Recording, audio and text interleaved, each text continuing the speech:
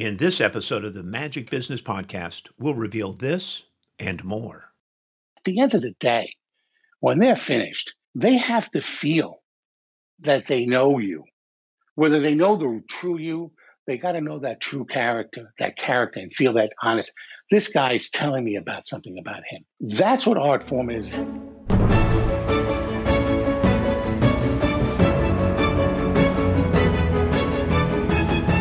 Welcome to the Magic Business Podcast.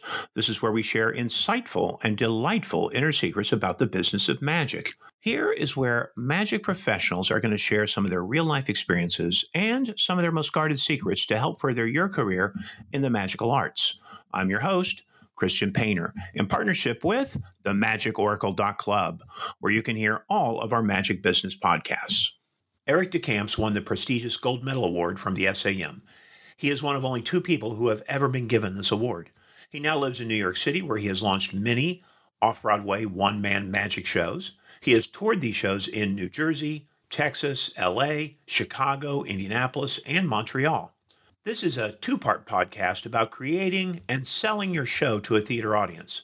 This episode examines the product, how we build a quality show that audiences will love. We'll discuss the selling of the show in the second installment. Welcome to the show, Eric.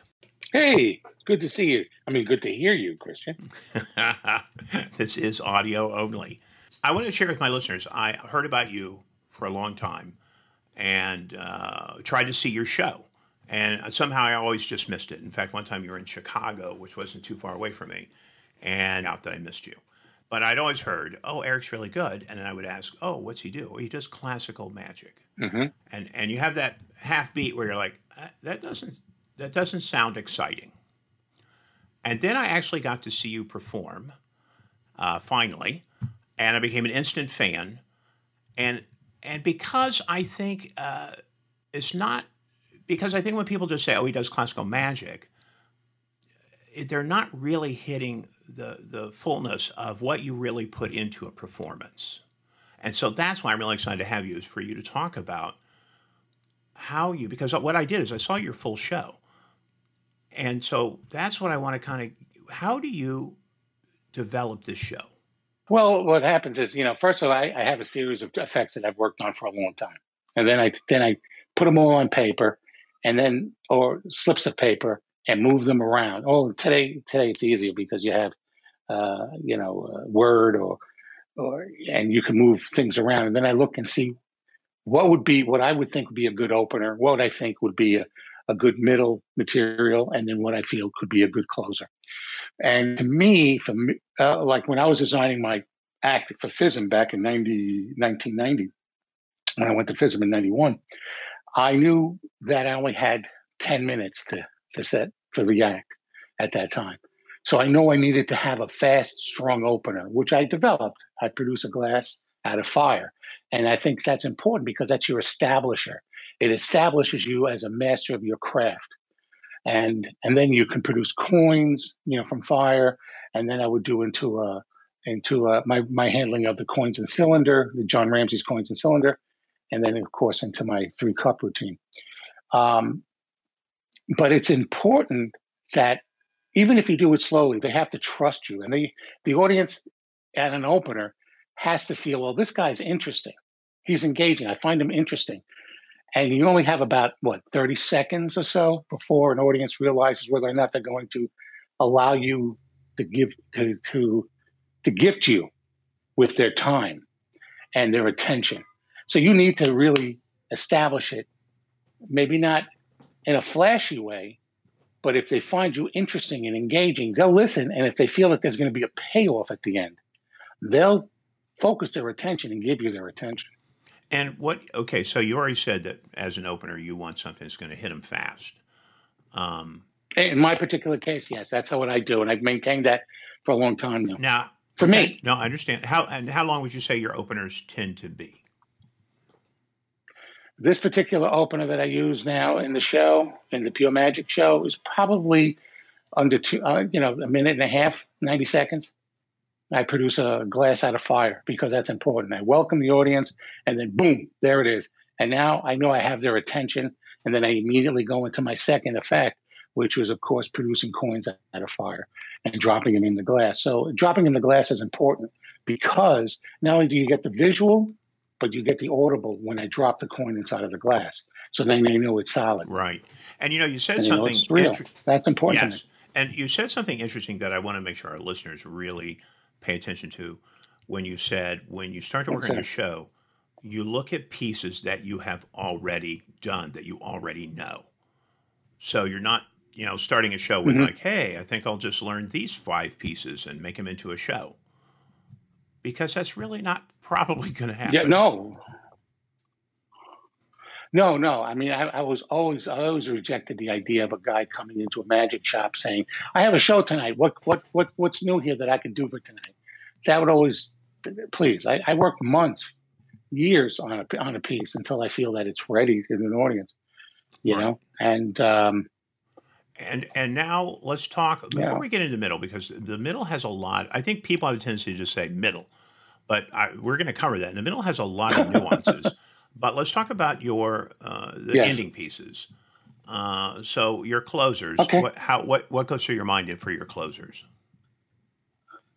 Well, your closer is important because that's your last impression. That's the impression that the audience is walking away with, and I think it's very important to be genuine in that piece, and it has to be impactful. So, like I was talking to you about my interpretation or reinterpretation of Dean's box, that's my closer in the show. And I think it's really, really strong. I know it's really, really strong because when I started doing it, the reaction from lay people, because that's the whole thing. My act and my magic is designed for lay people. Yes, magicians can enjoy it. That's great. And I'm happy that many magicians enjoy what I do. But it has to be, if I'm going to spend the time and the effort, I am going to make sure that the piece that I'm working on can work on both levels, both for magicians and for the laity. That's regular audiences. That's really important to me because that's, at the end of the day, magic is an art form. When it's well done, it can achieve art status. And I want people, an audience, to realize and feel the passion that I have for this art form. And I want them to go, that is something special. Magic can be an art form. So let's get back to the Dean Dill box, which you end with. You decided on that piece because why? Because it's different. Not too many people. I mean, people do it, but again, the people I've seen do it for the most part. Very few. I can even say very few people do that piece. Very few. And it's more like a puzzle to me when I've seen it done, and it's clever, but it doesn't tie me emotionally, and that's important. That the audience get the emotion in what you do, and the passion that you have. So my storyline is a historical storyline. I take artistic license with some of the parts of the routine, but I took a 3-phase routine and made it into a 7-phase routine. Okay, and each phase builds up to the finale.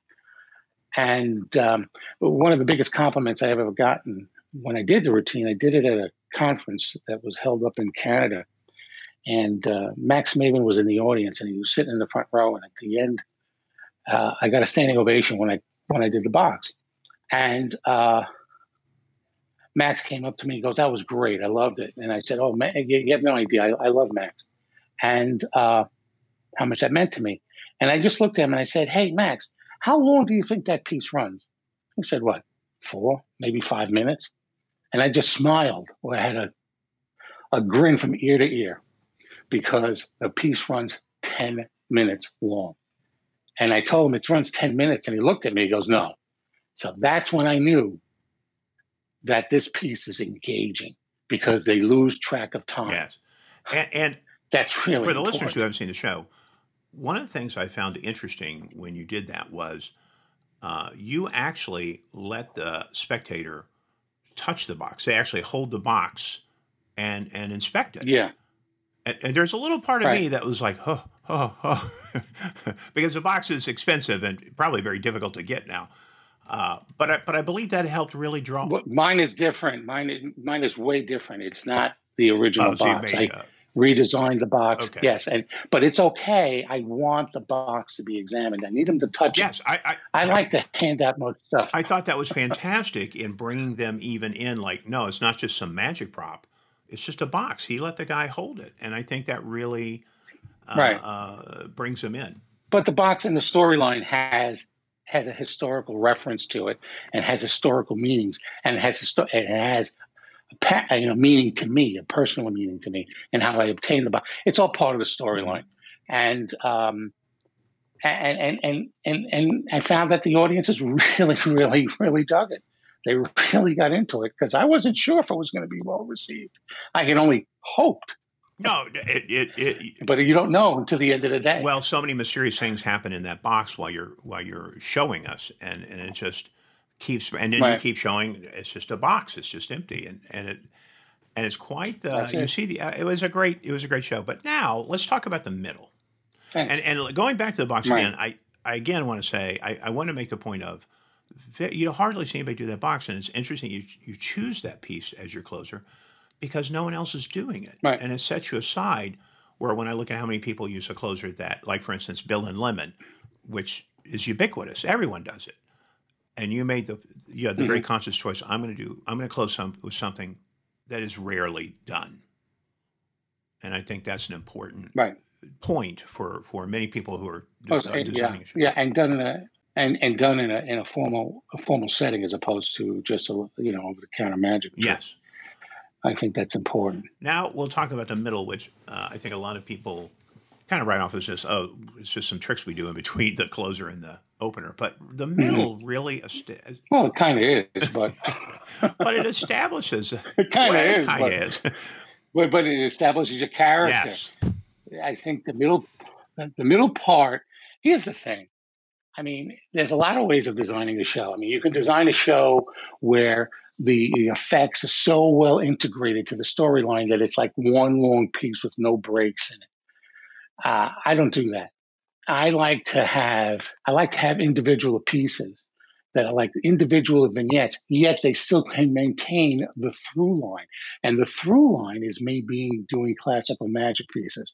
And most of the presentations in my show is about, the classics of the art form and how much I love them, and it's important that during that show you show different degrees. And I think it's important also that, to me specifically, to have a variety of effects. I mean, I don't want to do 7 card tricks.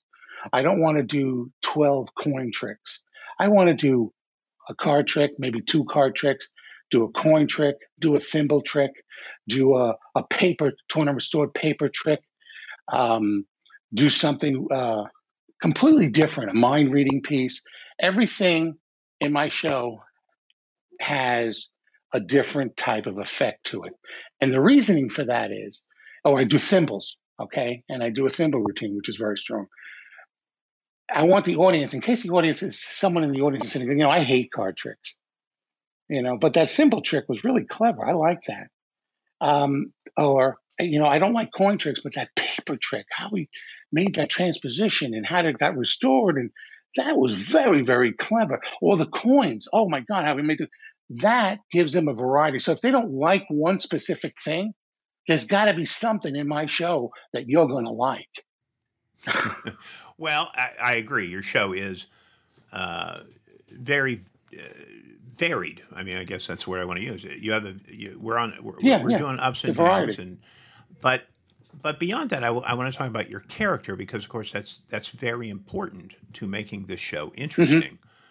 Because you truly come off as a magician who has studied these old tomes, and now you want to share them with the audience. But you don't, like I see many magicians make it goofy, or they talk in a way that it's very tongue in cheek. But you don't do that. You really, even though you're making us laugh at times, you take the magic very serious. But how did you develop this character? Where did you come from with it? Well, I take that, I used to be very aggressive with my performances. That's because I was working in the nightclubs in the city, and New York audiences are not very forgiving.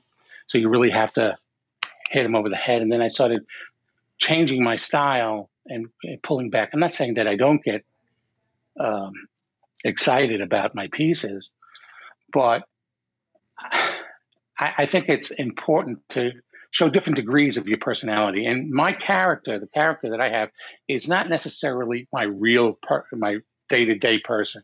It is based on that day to day person, but it's hopefully a more likable version of me, where people will like it and find it. And I also think, especially specifically in magic, is that if you're going to be that magician that comes out and every card is produced perfectly and your suit is perfect and everything is perfect and you're the flawless guy up there, they're not going to relate to you. Audiences are not going to relate to you in that. The audiences are going to relate to the guy who has some flaws to him to make him human, and because that's something they can relate to and engage and lock in on. Well, how's he going to? Is he going to get away? Is he going to do it like Houdini? Is he going to make that escape? Is he going to die? It's important that you show vulnerability in what you're doing, and that you're walking a line. Right. You're walking a tightrope, and maybe this will work. Maybe this won't work, because that I think maintains their interest. When you're building this show, you're building it from truths. And I see a lot of magicians, and they try to make up these crazy stories sometimes, that they're just they're not believable anymore. And then they wonder, why isn't my show authentic? Why am I not really connecting with the audience? Where, you have chosen that way of, I'm going to tell you truths. And as you said, we'll wrap some fantasy within those, but we're starting in a truth. And I think that's why the audience is drawn in. That's why your shows are good.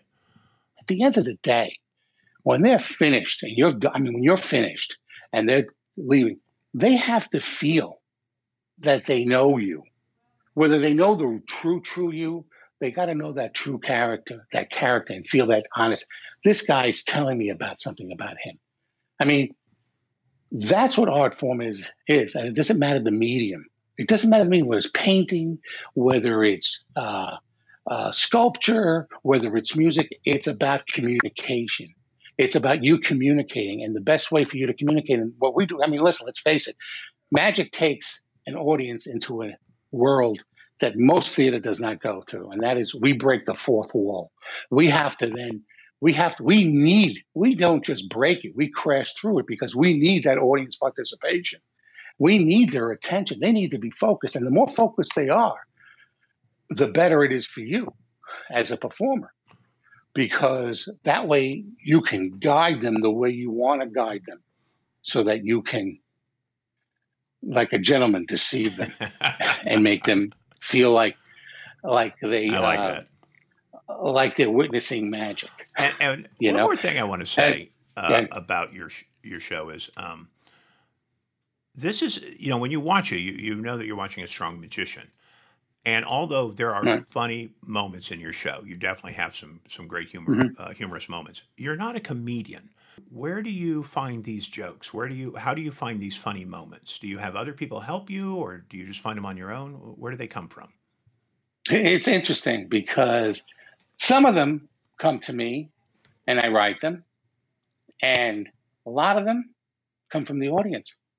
When I was fortunate back in the day to have a couple of nightclubs where I worked at, and I was able to go to open mic nights and be bad. I had a place to be bad, and that's important. You need a place where you can be bad, and then come back next week and be a little bit better, and then come back the next week and be a little bit better.